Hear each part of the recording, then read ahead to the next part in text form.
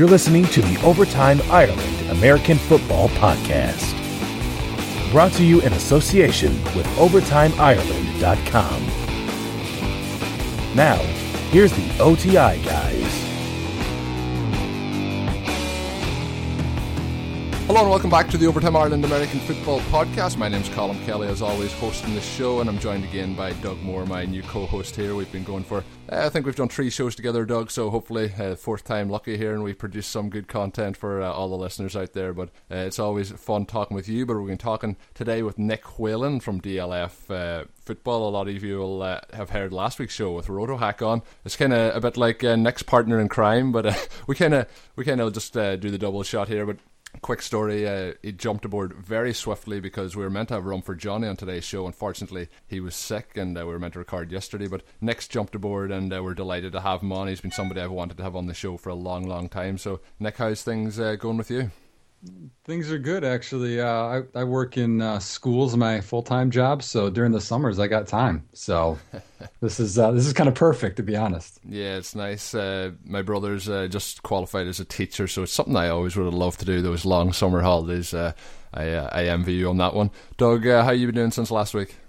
I'm doing all right. I think I not foolishly, but I took on Cavaliers fans, Cleveland Cavaliers fans, and they didn't take too kindly, and as a result, just don't check out my mentions from a few days ago.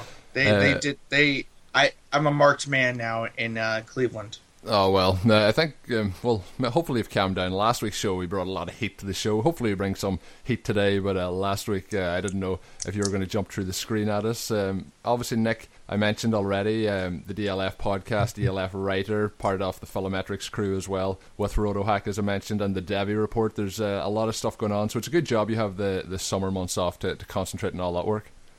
Yeah, I think if I didn't have that time in the summers, I might not stay married, to be honest, because this all, as you guys know, this stuff takes hundreds of hours of time. Yeah. So.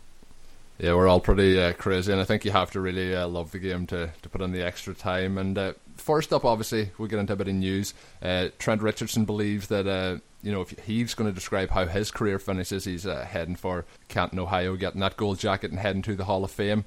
Or maybe is there a new Hall of Fame that we haven't heard of that gives these gold jackets out to, as Doug put it on Twitter, do they give gold jackets now to busts? Yeah, no. So I think what we don't know is there's a Hall of Fame of busts. So Ryan Leaf is sitting at the top as the president. Jamarcus Russell VP. We got Achilles Smith. We got him as the secretary, and I think Trent Richardson's up there. I think what he thought is when you go to the Hall of Fame, they make a bust off you. So they make a kind of model of your head out of iron or whatever it's made out of. Maybe that's what he thought, but obviously we'll see how he turns it around. I'm looking forward to a huge 2016 from him now after this report. Oh, yeah, no, definitely. I don't know where. I listen. If you're not drafting Trent Richardson, you're not doing something right. Yeah, you're not doing it right. Anyway, Doug, I did say on Twitter we had a 30-second time limit on Trent Richardson. We've already gone over that, so we have to move on. Next up, Giovanni Bernard of the Cincinnati Bengals signed a 3-year contract, $15.5 million for him in that over those 3 years.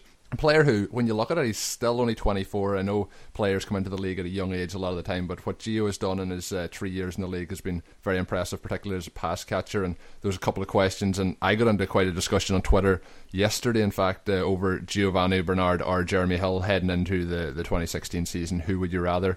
I've always been in the Giovanni Bernard camp. Even last year heading into the season, I still stocked up on him in a lot of leagues, and I wasn't a big Jeremy Hill fan. Out of those two, and with this contract, how would you stack up those two running backs heading into the season, Nick?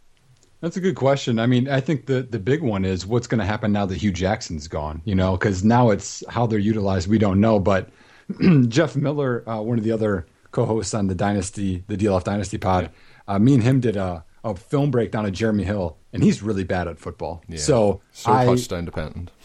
Well, he can't. His vision and how he uses his feet it's just not good. I mean, he had a lot of big plays that one year, and then last year it just came down to earth. So I'm with you. I I would like Gio. I think he's a little bit better NFL player than fantasy player. Yeah.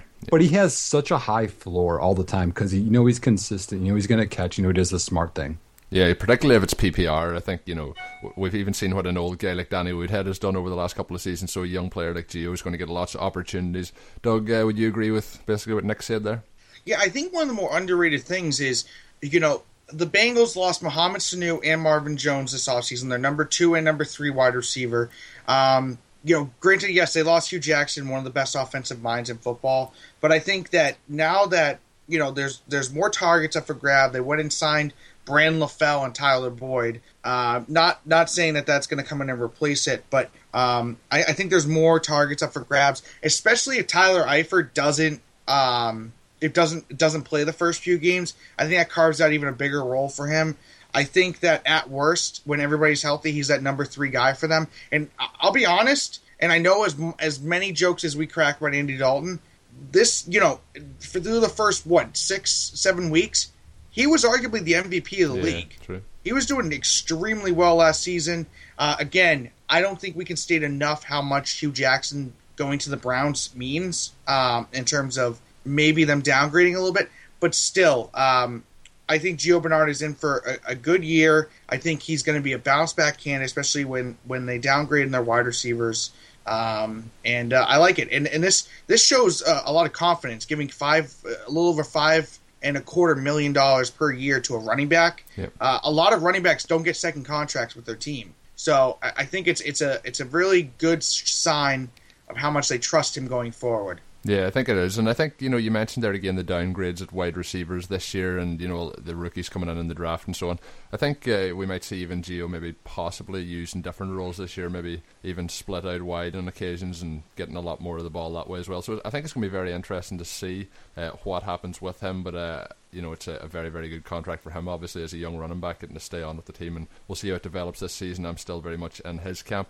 A piece of news that I don't think we need to talk much about. Obviously, there's been rumours coming out over the last couple of hours of Andrew Luck and a contract extension in the works. And, it could probably should be the biggest contract given in the NFL per season, salary-wise. I think it's no surprise. I don't think there's a lot to talk about.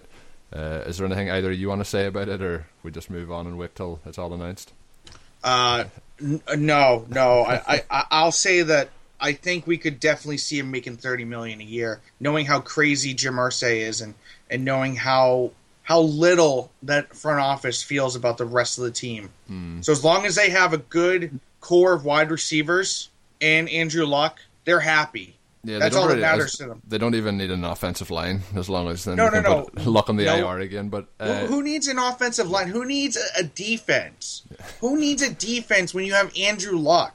As long as you have lots of wide receivers as well. Keep stocking up on the wide receivers. Keep locking. Have Frank Gore in the backfield. It'll all be okay. But when you're talking about it, you said $30 million. I know Jim Irsay's crazy. I don't know if he's that crazy. I think we'll see it settle around 25 on average, but it's still going to be a monster chunk of change for Andrew Luck. Next up, over the weekend, Aqib Talib shot in the leg, possibly shot by himself. What is going on with Aqib Talib probably, and guns in general? And the other thing is, if he doesn't play in 2016, the value of the offensive players in Denver, possibly for a couple of games at least, maybe getting a little bit of a bump up as the defense is sure to take a hit. I mean, honestly, I put this out on Twitter. I mean, I think the person that benefits the most is Emmanuel Sanders, because apparently the whole dynasty community and the whole fantasy football community thinks he's not a good football player for some reason. I mean, he put up stats last year with Peyton with his 69 quarterback rating and Brock Osweiler. So I don't know how it gets any worse. It probably gets better with Sanchez, to be honest. But when they aren't milking a lead and running the ball as much, they're going to have to play catch up. And I think he's going to benefit. I don't know how Burris can go to jail for a year and Talib might not. To me, that's what I think is going to happen. It has to be a year, right? Yeah, well, that's pretty true. I was not even thinking about the legality of the situation or what the NFL might react with. But, that there's another very good point, but it's just I've just lost. I'm living in Ireland. I'm lost for words at how things have happened, with guns and so on in America over the last few years. We haven't seen too many NFL players get in trouble this off-season so far, which has been pretty good, but Talib really gets himself into the Knucklehead of the Year award with that one. And you mentioned Emmanuel Sanders. He's a player that I'm very high on, and just we might talk later on in the show about the OTI Dynasty 2 draft, and I actually, with the 8th round, 11th pick, 95th overall, this year was last week, picked up Emmanuel Sanders, and I thought that was absolutely crazy, and I can see by Nick's face that he's wondering if I'm actually telling the truth. What do you make of that there, 95th overall? Dynasty? Yep. Wow, thanks. You should send a fruit basket to the rest of your league for giving you a. Yeah, and I wouldn't. He was wide receiver 18 last year. Yeah. Well, I mean, like that was luck or something. Yeah. I cannot figure it out, and I was going to take him the round earlier, and I was in that swing around the turn, and I thought, oh, maybe I'll last 4 more picks, and I couldn't leave it at that there point. It's he was playing last year with Peyton Manning, absolutely nothing at the quarterback position there. Brock Osweiler's gone to Houston. Let's see how that plays out, but I don't think he was doing anything in huge ways for Sanders' value, and there was a lot of times last season where he outplayed Demaryius Thomas, so we'll see what happens this season, but I think he's fallen into that Eric Decker category where he's just been criminally underrated, and I know that there was severely low in that particular draft, but I have seen him fallen in a lot of drafts to the 6th round as well, so I think he's someone that a lot of people this season are getting a good value on. Next up, Marshawn Lynch has said that he is done in the NFL, so anyone that's probably holding on with faint hopes in dynasty leagues that he's coming back, I think we can just put him back on the waiver wire and finish that off. The other thing I want to talk about, and you mentioned you put out on Twitter about Emmanuel Sanders. You put out a question yesterday on Twitter, and it's got quite a bit of response. I listened to 2 different podcasts today, and they actually brought it up. I heard Cecil Lammy talking about it on The Couch on the Football Guys podcast. It was how good does an NFL or a fantasy analyst need to be at fantasy football, and it's something that got a lot of attention yesterday. Where did you come up with the thought for the tweet? Is it something you've been thinking about for a long time, and were you surprised at the amount of feedback you got in it? Yeah, I was really surprised that many people commented on it, especially people that, I mean, I don't consider myself, an expert or anything, but there were some. I mean, Matthew Berry had some responses, and Mike Clay. I was like, whoa, look at all these guys. So really generated a lot of. Yeah, generally a lot of feedback and good discussion overall. I mean, I think that there has to be some type of a baseline. Like, I think you can't be a horrible fantasy football player and be someone that does this. But there were some good points of being good in certain areas, and then people can pick those areas. But the thing that I don't like is that I've played in leagues before with people that aren't very good at this, and they put out a lot of publicity and things, and I'm like, I don't know if that's good for people to listen to them. I'm not going to name names, but that's kind of what I was thinking of, and I don't know, I guess people have to pick and choose and figure out what works for them. Yeah, I think there is definitely a balance there, and I think that's what most of the responses kind of seem to suggest, that there is a balance between having good advice, and a lot of it too is, a lot of people, you hit one pick, maybe a 1st round pick or 2nd round pick, or you maybe have a late round pick that really takes off, and you can say at the end of the season, look, I picked him at the start, but they don't go and say that, oh, well, look at these other 7 rounds where these players were absolutely atrocious. So I think too, it's backing up those mistakes, and standing by your picks and drafting who you suggest to draft and all that, so at the end of the season your teams are going to reflect your thoughts. And it is possible to have down years. I seen a very good point made, like, if you said to take Jamal Charles last year, just before his injury, he was up there in the top 10 of running backs, and once he goes down, then you're it's a terrible pick, because he's not going to help you get into a fantasy playoff or anything at that point of the season. So I thought it was a very interesting question, and it's one that I was interested in all the responses that came into it. And next up, we're talking another thing I've seen on both your Twitter handles, I believe, was the NFL Twitter handle got hacked yesterday. Obviously, it's probably Tom Brady's fault, and outside of that, what the hell is going up with fake death tweets over the past week? I seen one over the weekend that Jack Black had died, and it's got to the stage now where you see a tweet and you're like, oh, it's probably somebody's got hacked. You don't actually believe that somebody has actually died. So what the hell is going on with death tweets? Well, I tried doing one and nobody cared. A lot of favorites on that one, was there, Doug? Yeah, there were a lot of people that were like, oh, thank God, good riddance. I don't have to follow this guy anymore. Were they all Cleveland Cavaliers fans?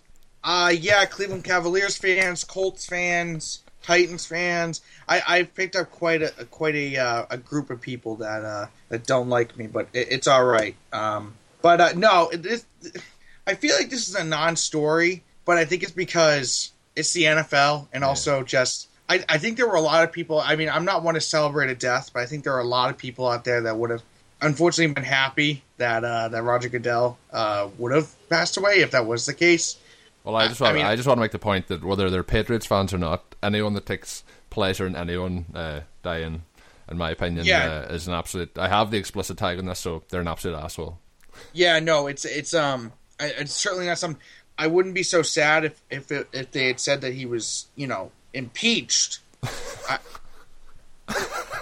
I don't. I'm not so sure that that's such a bad thing, and I think I can still root for that without feeling awful inside. Hashtag impeached. I feel like it's almost like an Ask Jerry Jones thing, where you get gold mines of responses, and these are the kind of responses that you can frame on your wall for future references. But no, I think this is a non-story. Everybody gets hacked nowadays. I encourage people to hack me, but they don't do it. So, since Doug thinks it's a non-story, but we spent I think 3 minutes talking about it, we'll move on. I'm sorry, can I jump in? Yeah. I mean, the part that I don't like is as I'm with you, where I mean, we're people. Mm-hmm. You know what I mean? And to do that when like there's certain people that people idolize and certain people don't like. Like people don't like Tom Brady for some reason. You know what I mean? Yeah. That aren't Patriot fans. And I don't. We're all people in the end. And you're doing that. I can't believe how low that is. Like, we had fun with Trent Richardson in the beginning, but he's still a guy that is failing in life. Like, it would be a cool story to see him rise up again. Like, isn't that what kind of people like to see, those Cinderella type of stories? But, I mean, humanity, doesn't this just like make you feel bad for humanity, what the world's like? Yeah, well, that's kind of what I was getting at as well. And people, when they're behind a keyboard, aren't afraid to say anything. But everyone here is just likes fantasy football or likes the NFL, or whether you don't like Tom Brady or whether you don't like Peyton Manning. At the end of the day, like, I'm not going to go behind my keyboard and start berating these people, and I'm certainly not going to start hacking Twitter accounts to try and get a joke out of it. But Doug obviously wants to say something, so we'll let him go. Yeah, I got two things. So one, we may say that Trent Richardson's failing at life, but Nick, let's be honest here. He's still making more money than both of us combined somehow. All three of us combined. All three of us combined. Yeah. So I'll take it. And he's obviously in much better condition than I am. Trust me. So he obviously at least had. Trust me. He's like a foot taller than me because I'm short as hell, and he's got some sort of muscle, and he's got gray hair. I'm losing my hair, so I'll take it. But the other thing is, there are so many other things you could have done with that. This is my rant time. There are so many other things you could have done with with hacking the NFL's Twitter handle. There's so many other things you could have done. So many others. And you go into that? Why? Yeah, at least anything in the world. I don't even know. You could have. I don't even know. I'm just so. You're right. Someone going behind their keyboard and doing that. If you're gonna do it, at least make it funny. He could have. You know what he could have done? He could have went and bought the Debbie report and read all of it and saved his time. And he could have be prepared for next year's fantasy drafts. Probably something that he could have done. Would you agree, Nick? God damn it! Shameless plug. Now we found out. Yeah. I can't be associated with you. What? Well, I'm all about shameless plugs, so we'll Now we know who hacked the NFL's Twitter handle. Hey, I'm just the first time I've ever heard impeached on a football podcast. Yeah. So I'm just glad I'm part of this. I'm not even sure I know what impeached means. So, but we'll move on away from that. There, we get back to some fantasy football talk. We've had a bit of fun talking a lot of silly things, but another contract story. Keenan Allen talks with the Chargers, possible 4-year extension. Obviously, we're probably going to see. I think there was a lot of talk last season, just before Rivers signed that contract, that he might want to get out with the team because there was talk of them moving to LA and so on. And at this point in time now, it looks like he'll be there for another 3 or 4 years. So when you put Keenan Allen with Philip Rivers, and if he does sign this extension, which all signs point to definitely doing, the way he had last season up until the point of his injury coming into this season, I'm a huge Keenan Allen fan and have been since he came into the league. And again, he had a down year in his second year, a big year last year, and I think he'll continue in a positive progression. But linking him more so than the contract, just in Dynasty in particular, 4-year extension, it's the same with Giovanni Bernard. It just kind of reaffirms, I think, a lot of the time where the team puts their money, whether it's in a draft or whether it's in re-signing their own players. I think it shows how these teams feel about these players, and Keenan Allen should have a big couple of years going forward. What do you think, Nick? Is he somebody that you're a fan of, that you would be targeting? I think actually there's not much point in targeting him because I don't think whoever owns him is probably going to give him up at this point. Yeah. I don't think he's a buy low anywhere, but I mean, there's a few things to that. I mean, one, I kind of talked on Twitter where I think Keenan Allen and Alshon Jeffrey are in the same boat, where they both have been dinged up with all these kind of injuries and, investing that money. I think that's a kind of a team decision where they kind of want to see them stay healthy for a little bit. That would definitely make them feel more confident. But both of them are super talented. I mean, with Allen, I mean, yeah, he works underneath, but he has so much more skill there using his body in good ways and in smart ways. Because face it, Keenan Allen isn't an amazing athlete by any means, but he's a smart football player. So, and I agree with what you said. Like it's a whole nother point to reward your own players, because that helps the entire organization moving forward. So, hey, if I prove it here, I'm going to get paid. Yeah, no, I agree with that. Doug, anything to add there? Yeah, no, it's really a reaffirmation of, we saw for so many years where it was maybe Vincent Jackson or Antonio Gates. Keenan Allen's a new guy. He's a new guy. Antonio Gates is up there, I think, like 36, 37. And then we have... it's really something. I think to the point, he's definitely had dinged up injuries, but something like what he dealt with last year, I think it was a lacerated kidney. Yeah, fluke. I think the problem is that we have this tag of injury, like an injury risk or someone who's often injured. I think there's a big difference between a guy like Darren McFadden, who often deals with these lower body injuries or something like that. Even LaShawn McCoy, who deals with a lot of lower body injuries. And then we have a guy like, say Keenan Allen, who had an injury that it's not something that you can play through or you just don't have tolerance. He had internal bleeding. That's a big difference. He's definitely had some injuries, but I think that we need to understand, or we need to utilize that tag a little bit better. Alshon Jeffrey is a great example. He dealt with ankle injuries last year, I think it was, and the shoulder injury. I don't remember off the top of my head everything exactly. But I think that would be more so. It's more those minor injuries that seem to slow you down than a major injury. If you're getting major injuries constantly, no, I'm just kidding. Give me 1 second. So, Doug, for the listeners, Doug, you have to remember that this is audio, not visual, and they can't see what you're doing. So Nick wanted to talk. Doug's telling him to wait. Yeah, I'm sorry. Nick is flipping me off right now, and I'm telling him to stop. But no, I think the injury riddle or injury, risk sort of tag just needs to be reworked a little bit or more selective on what we use it. Keenan Allen, like I said, just to finish up, he's dealt with his injuries, but something like last year, I can't really hold him that accountable for.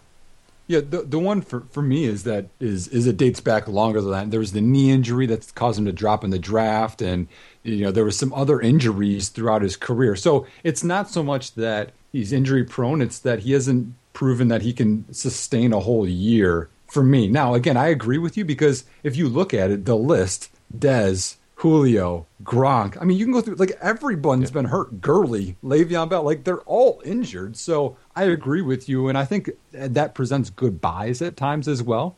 The other thing I want to point out, though, is there is absolutely no chance Keenan Allen finishes the season at the pace he was going. So I would like to put that. I mean, it was like 186 or 90 some targets. Like, that's not happening. Break all records for receiving, receptions, targets, and all. But at the same time, he may have slowed down, but he would still finish it better than he did when he was on injured reserve. You both mentioned, the injuries, particularly the soft tissue injuries, are ones that I think you can give that injury prone tag to. Sometimes that's what I would say about Darren McFadden. It's a lot of soft tissue injuries. When you get something, like a broken bone or that, and there's not much you can do about it. The other thing was, when you look around the NFL, it is the NFL, and it's such a physical game that pretty much everyone's hurt all the time. So everyone's pretty much injury prone if you're playing in the NFL. Next up, we're going to go into some 2016 breakout or bust players. I wanted to mention this player in particular earlier when we talked about Giovanni Bernard. I see him as quite a similar comparison, and I'm thinking he's going to have a big year this year. It's going to be interesting. I liked what he did last year, and I think he surprised people when you look at the stats of how many catches and targets and so on he had. It's Duke Johnson of the Cleveland Browns. Giovanni Bernard, would you agree that is a similar kind of comparison, Nick? And is he somebody that you're looking to acquire ahead of this season? Oh, you picked about the wrong guy. I'm not a big Duke Johnson fan. It's all about opinions.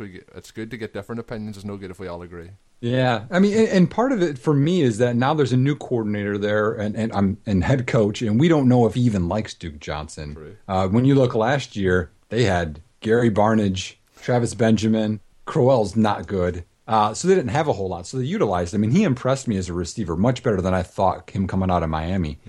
I just don't know long term how that's going to be. This year, sure. Yeah. But when we have that 2017 class of amazing running backs coming in, I don't know that he holds on to that job. So that's why I'm more hesitant this year. And especially when the price point, and I hope this doesn't hurt Doug hitting close to home, I would much rather buy Duke Johnson at his price point than Deion Lewis at his. Because you have a guy that's younger, less injury prone, that's proven it over a long period of time, in my opinion. So in that realm, yeah, I can see that. When you mentioned just the price point, it's something that, like I said, I was trying to acquire him this offseason, and a lot of people that have him are so high on him that his price point surprised me as to how high it was.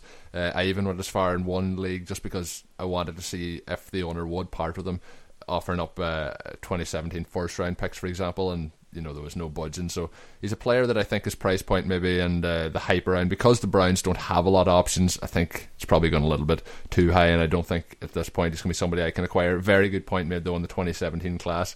There'll be a lot of running backs that could be moved on after this season, and that's another reason why I think that Giovanni Bernard contract is very, very interesting for him.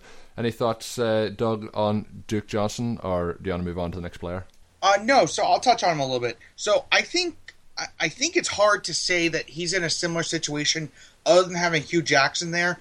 I think we can both agree it's a similar situation in terms of the dynamic of the running backs, because we have Isaiah Crowell, who seems like he's going to be probably at least to start the season, unless something crazy happens, be that early down guy. And I'm glad that Nick said it, so I didn't have to. Yeah, Isaiah Crowell's not that good. Mm-hmm. I don't like him. I don't know why people are liking him. Sure, could he be a value guy at the end of your draft? Sure, but let's not assume that he's going to, first of all, keep his role, because I don't think there's been – I think for the good part, since he's gotten in the league, he's never been able to sustain a starting role. And now we're going into this where your QB situation is hard to figure out. Your wide receiver situation might even be worse. Your offensive line is going to be worse for sure after losing some key pieces. And your defense – I don't think it got any better. So that's part of my issue is at least Giovanni Bernard has a good defense behind him. He has at least a solid QB and a great wide receiver to help take pressure off, so he's not relied on heavily. The problem is for Duke Johnson, you're coming in where you have either RG3, who I don't like, or Josh McCown, who I love. Get off my ass if you hate him. And you have a whole bunch of rookie wide receivers like Corey Coleman, Rashad Higgins, Jordan Payton, crap, I don't know. So it's a different dynamic where, this Browns team is not going to do good. Another thing to keep in mind, they're going to be playing from behind a lot. They're not going to be able to use their running backs as much or use the running game as much as they'd like to, I bet. Hugh Jackson, definitely a creative offensive mind. But I think the Bengals are much more set up, much better set up than the Browns are. I think that hinders Duke Johnson. I love him because I think that you can't get much worse than what the Browns did in 2016 than they did in 2015. Besides Josh McCown, again, get off my ass, haters, and Gary Barnidge. So I think that it's only going to go up from here, and I think Duke Johnson's the beneficiary. But the problem is you get some hype, and his price goes crazy. Mm-hmm. Another thing that Nick mentioned, a lot of these teams that have running backs, like the Raiders, for example, the Seahawks, for example, if their running back situations suck this year, or the Bears even, the Dolphins, if their running back situations suck this year and they don't get production, they got a huge class where I think there's at least 8 to 10 franchise running backs in that class where everything could change. Yeah. And I think the Browns could be one of them because the Browns are not afraid to spend a pick on a running back. So, they had Isaiah Crowell, they had Terrence West, and then they went and still got Duke Johnson the next year. I don't think they're afraid to go and get another running back. So if this situation sucks, like Nick pointed out, they'll just make a new change. They'll get another running back. So that's a big thing to keep in mind. And I don't think Duke Johnson can commit or be able to contribute a lot in the run game. I think he's still refining as a running back, not to say that he can turn it. So he's ideally like no. So ideally, he's like Giovanni Bernard. So, but he's in a poor man's situation. Yeah. So it'll be interesting. I think he could be a solid low-end running back 2 in PPR leagues, but I'm not going to buy the hype that all of a sudden he's going to make this huge ass jump. Yeah, I agree with you there. I'm not buying into him anything to do with running the ball between the tackles. It's all going to be what he does in receptions. But Nick, you seen him saying he's refining his role as a runner, and your face squeezed up. What were you thinking about there? Well, he was a guy that me and George at RotoHack talked about on Filmetrics, and he's horrible between the tackles. I'll have to say this: like he just hides, and then maybe he'll find something, but he's just not good. There was one run against the Seahawks guys where there was a hole, and he saw a linebacker like 5 yards deep in the hole, and he's like, and he tries to like go some other way, and then Flo gets to him and he gets body slammed. And I'm like, that guy is not going to work in the NFL. Now, the other part that scares me is he had, I think, 77 receptions last year. Yeah. I'm not confident counting on any running back hitting 70 every year. I mean, like I liked Forte, but he even had up and down years where it's like 52, et cetera. Like if he doesn't hit 50 receptions next year, people are going to be so disappointed. I don't think you can always count on that. You talked about that hold against the Seahawks, and I know we bashed him at the start, and we were giving out about people bashing people on Twitter, but maybe he's watching tape of Trent Richardson playing in his prime. But we'll move on. We spent a lot of time on Duke. Split opinions, very valid points from both your sides. Next is Bilal Powell of the Jets. He's a player who I've been looking at this season, and I think they're going to have similar roles. It's just depending on what happens with Matt Forte landing there. Kyrie Robinson also came in, and Kyrie Robinson was a player I liked with the Saints and was hoping for him to get an opportunity when he moved away. Don't think the Jets is an ideal fit, but Matt Forte getting older. Bilal Powell last season finished the year very, very strong down the final kind of 6 or 7 games, led a lot of people to some fantasy championships. Nick, your thoughts on Bilal Powell heading into the 2016 season, breakout or bust? Oh, that's a tough one. He is a tough one.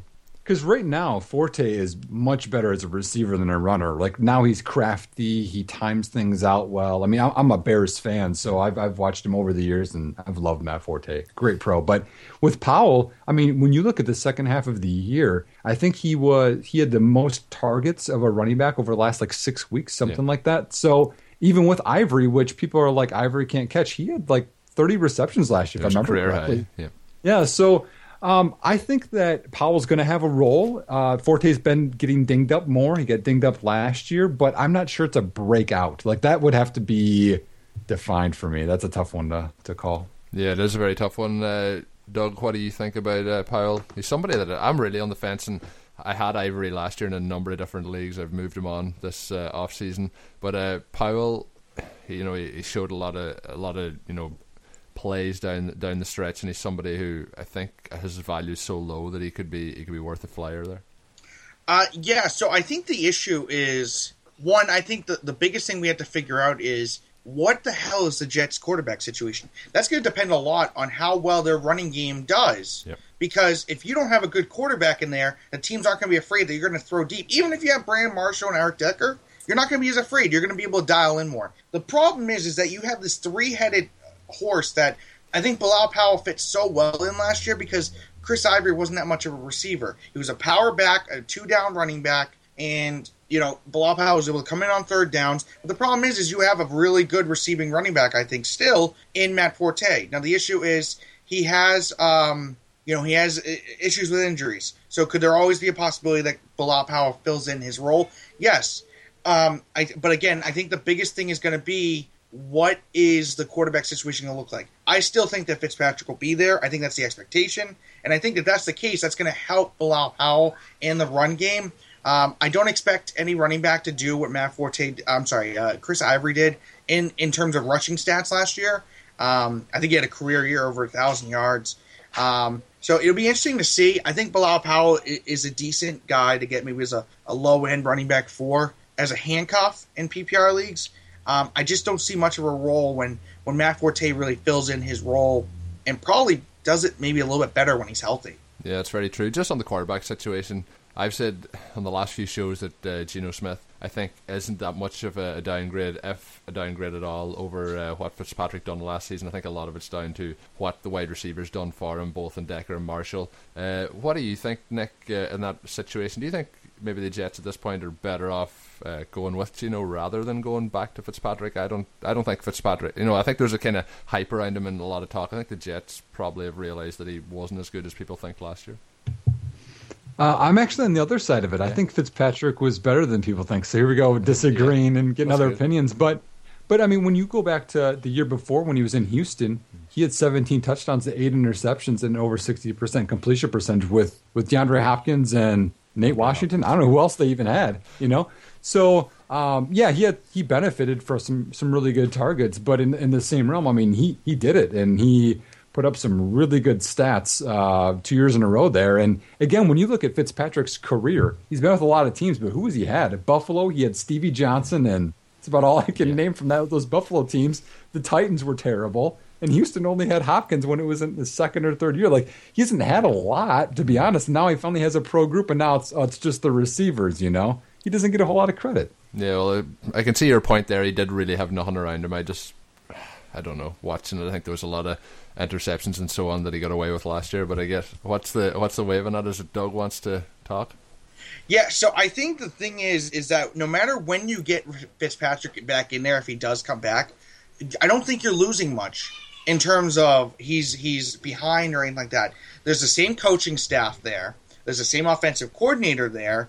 There's the same wide receivers there. There's the same tight ends, which I think they were the worst with tight end production last year anyway. So not much has changed. So it's not like he has to learn anything new. It's more so just getting the reps in there. I think the thing is that, to bring up Nick's great point, he hasn't had much. And, he did definitely have some mental mistakes. I think he could have had more interceptions than he did. I think he got lucky in a few plays. But the thing is that you look at Geno Smith, and it's hard to, I think, because it's unknown.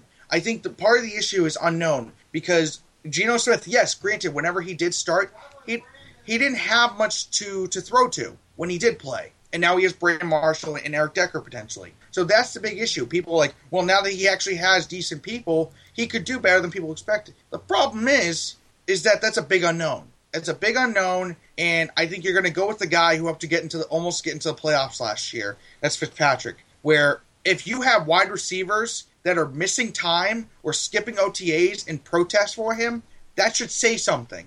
And just to like I said, that's all reportedly, but it doesn't. It definitely says something when you've had throughout this whole offseason, people go out of their way to say, yeah, we want Fitzpatrick back on this team. They're hanging out with him and they want him back. So I'll let Nick talk real quick, but that's my piece on that. Yeah, the last piece is that, the Jets have invested in quarterbacks recently, with Geno and with Hackenberg. But people forget Bryce Petty was a 4th-round pick, too. Yeah. He wasn't a bad college player, and he's just getting thrown by the wayside. I mean, it's like they're just keep tossing, picks at this, and hopefully someone's gonna rise up. And I think Hackenberg is terrible. So I'll go with Petty or Geno over Hackenberg. Yeah, and obviously they're not going to cut Hackenberg going into this season, so it's going to be interesting. They're definitely not going to keep 4 quarterbacks on the roster, so we'll see what happens there with those and how it all filters out. Next up, 2 wide receivers coming into the league last year, and there are 2 that a lot of people are very high on this season. Lockett up in Seattle, and then Dorial Green-Beckham down in Tennessee. If I could just say, if it was a dynasty draft now, both in the same round, who do you take out of those 2 guys, Nick?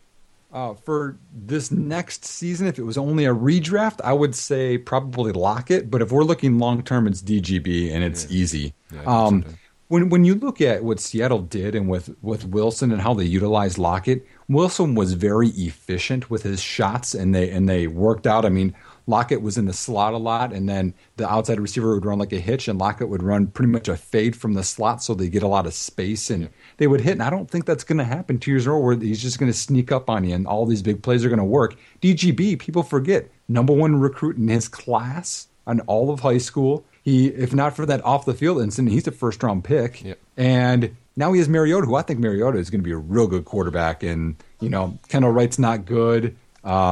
Justin Hunter's not going to be there. I'm actually a fan of Matthews, who they signed. Walker's old. He's 32. He might be there for another year or 2. But I think DGB's, he had a couple 100-yard games at the end of the year, and I think it's just going to keep rolling. Maybe not this next year. It's not going to be a huge breakout. But I think eventually he could be a wide receiver 1 potential on your fantasy teams. Yeah, and I agree with that. And I'm quite high. I kind of feel dirty saying it, but I'm quite high on the Tennessee offense going forward. And I got a lot of hate on Twitter for this. Superflex, that league that I mentioned earlier, the OTI Dynasty 2.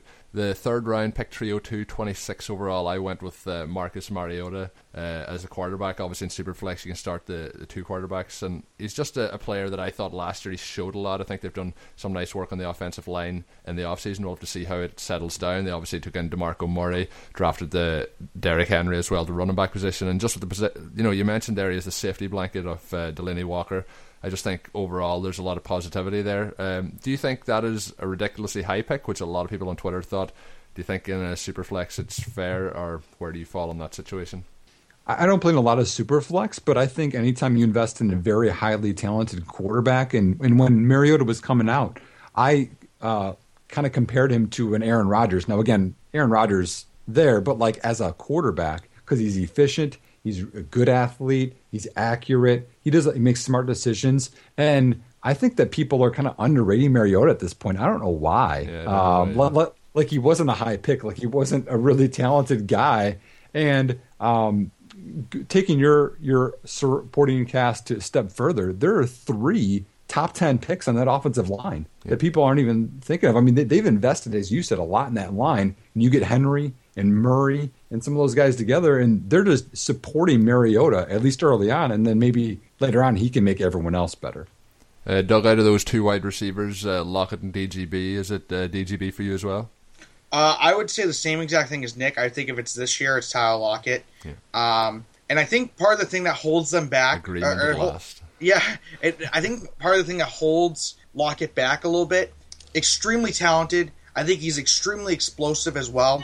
But this is a run-first team. This is a run-first team that, even though Russell Wilson did really well last year, there's still other guys to look at. They just gave Jermaine Kearse, I think, I want to say it was a 3 or 4 year deal, close to $20 million, if I'm not mistaken. I could be wrong.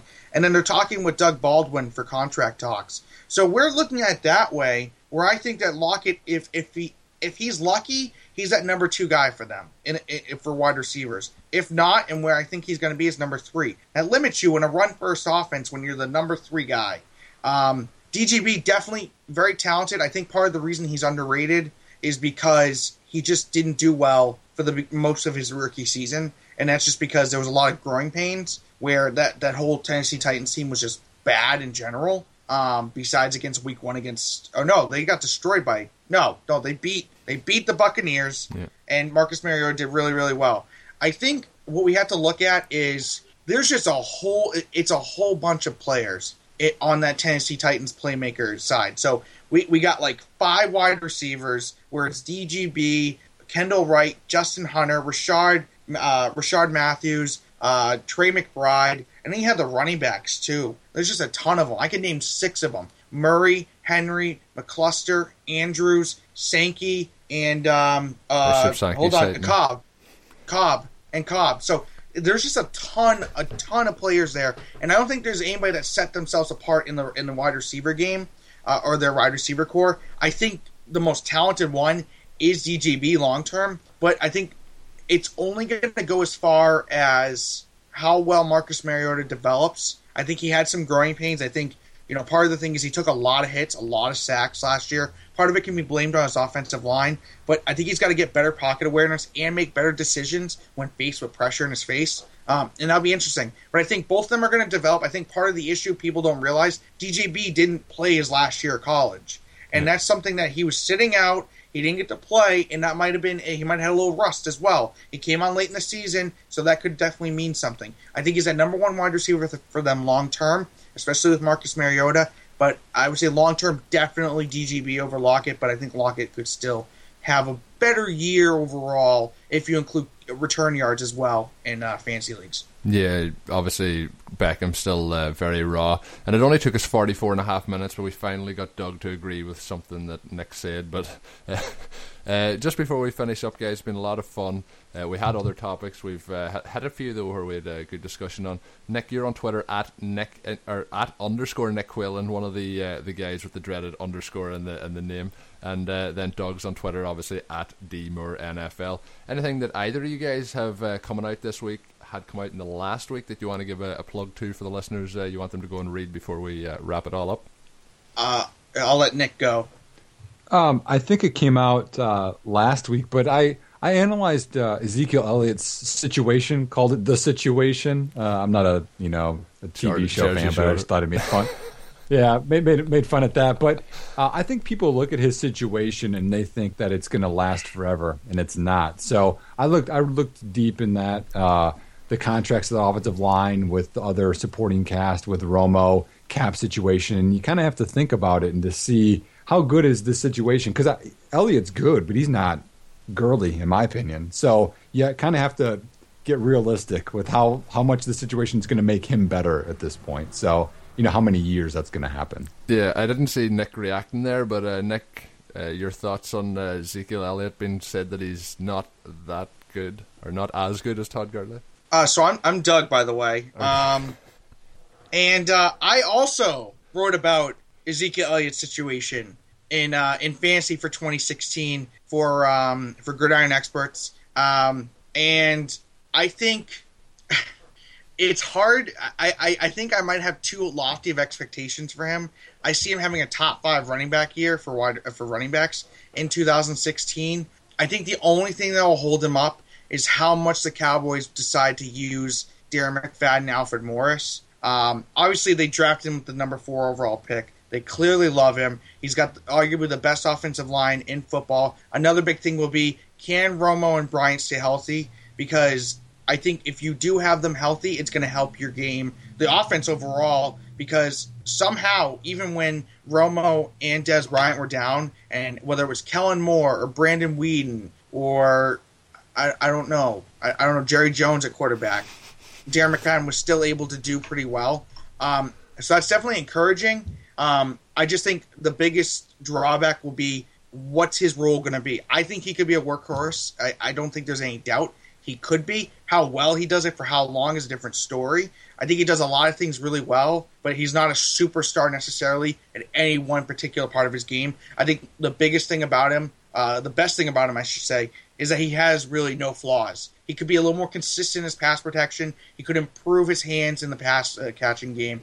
But it'll be interesting to see. I think if they give him the proper amount of touches, like what Darren McFadden saw from Week 7 on after Joseph Randle was released, he could have a really good year. Some other things that I wrote. Can I cut in? I guess. Talk on that.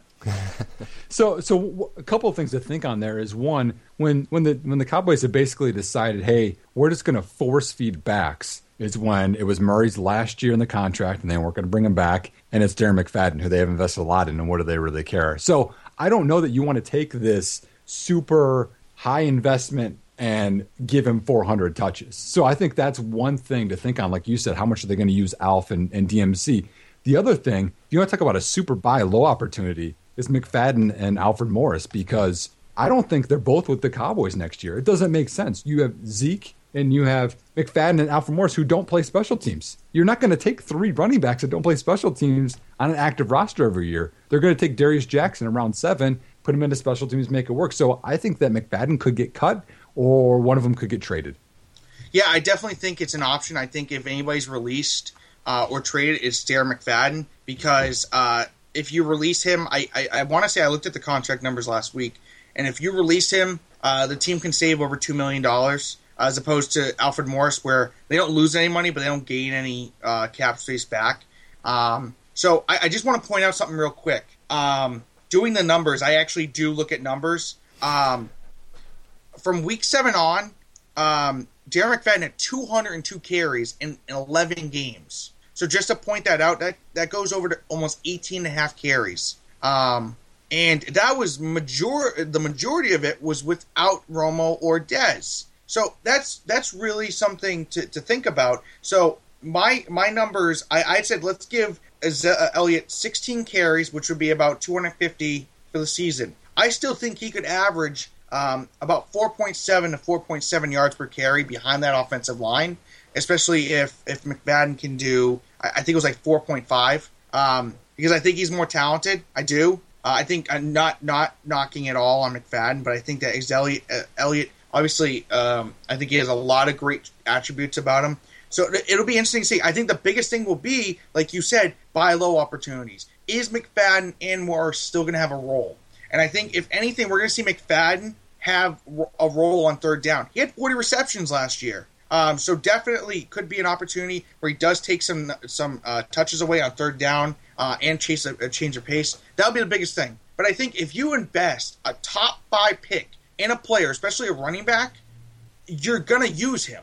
And you're going to use him as much as you can. He's got 5 years potentially behind this offensive line, or at least with the Cowboys. 5 years with that 5th-year option for first-round picks. So it'll be interesting to see how he does. But I think if they give him the workhorse amount of work, that's redundant, but the workhorse amount of touches, he could do really well, I think, especially if you get your quarterback and your top wide receiver healthy in that lineup. So it'll be interesting to see. And he doesn't have an injury history. That's the other thing. He doesn't have an injury history. I think he missed 1 game in his college career. So it'll be interesting to see, because Darren McFadden, like we highlighted earlier, has dealt with a lot of soft tissue issues in his career and a lot of minor injuries that have kept him off the field. So he stayed healthy in 2015, but it'll be interesting to see, because if you have a situation where McFadden is hurt, it's only going to mean more for Elliott, because I don't think Alfred Morris contributes much besides the first 2 downs, if anything.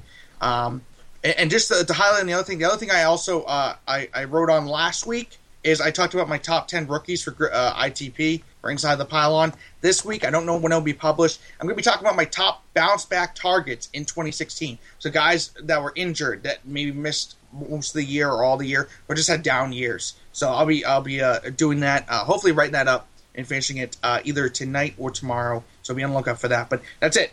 I'm done.